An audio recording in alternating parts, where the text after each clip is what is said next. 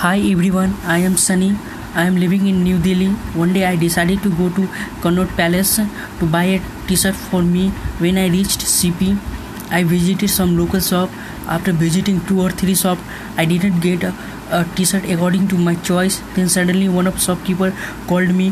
What do you want? I told him, do you have this t-shirt? I had the image of that t-shirt in my phone gallery. I showed him. He told me I can arrange this t-shirt for you. He went to other shop to get a t-shirt for me in couple of minutes. I said him, what is the price, sir? He told 500 only. Oh my god. I told him it's so expensive, sir. Can you give me in 250 rupees? I started bargaining that time. He didn't accept that. Sorry sir, it's so expensive t-shirt. I can give in 300 rupees. I reject this offers. If you give me 250 rupees, then I am ready to buy. Otherwise I will go to other shop. He accepted my proposal.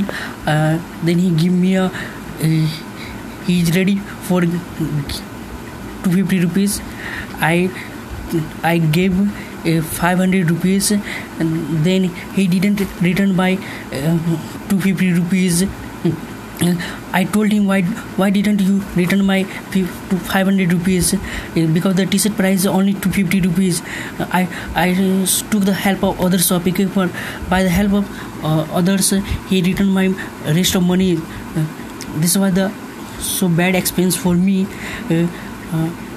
When I returned back from CP, in my way I have seen the same t-shirt which cost only 150 rupees. I regretted. Oh, he charged a higher price for me, as well as my travel cost is around 60 rupees. Total expenditure that I incurred 560 rupees. I feel so bad that day. I want to say to all of you, don't go to other palace to buy anything else. First do research in your area. If you want to get advice from your colleague, friends and relative, then you should take advice from them.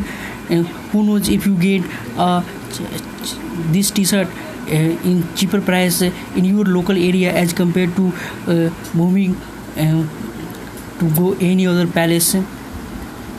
Thank you so much to listening my podcast.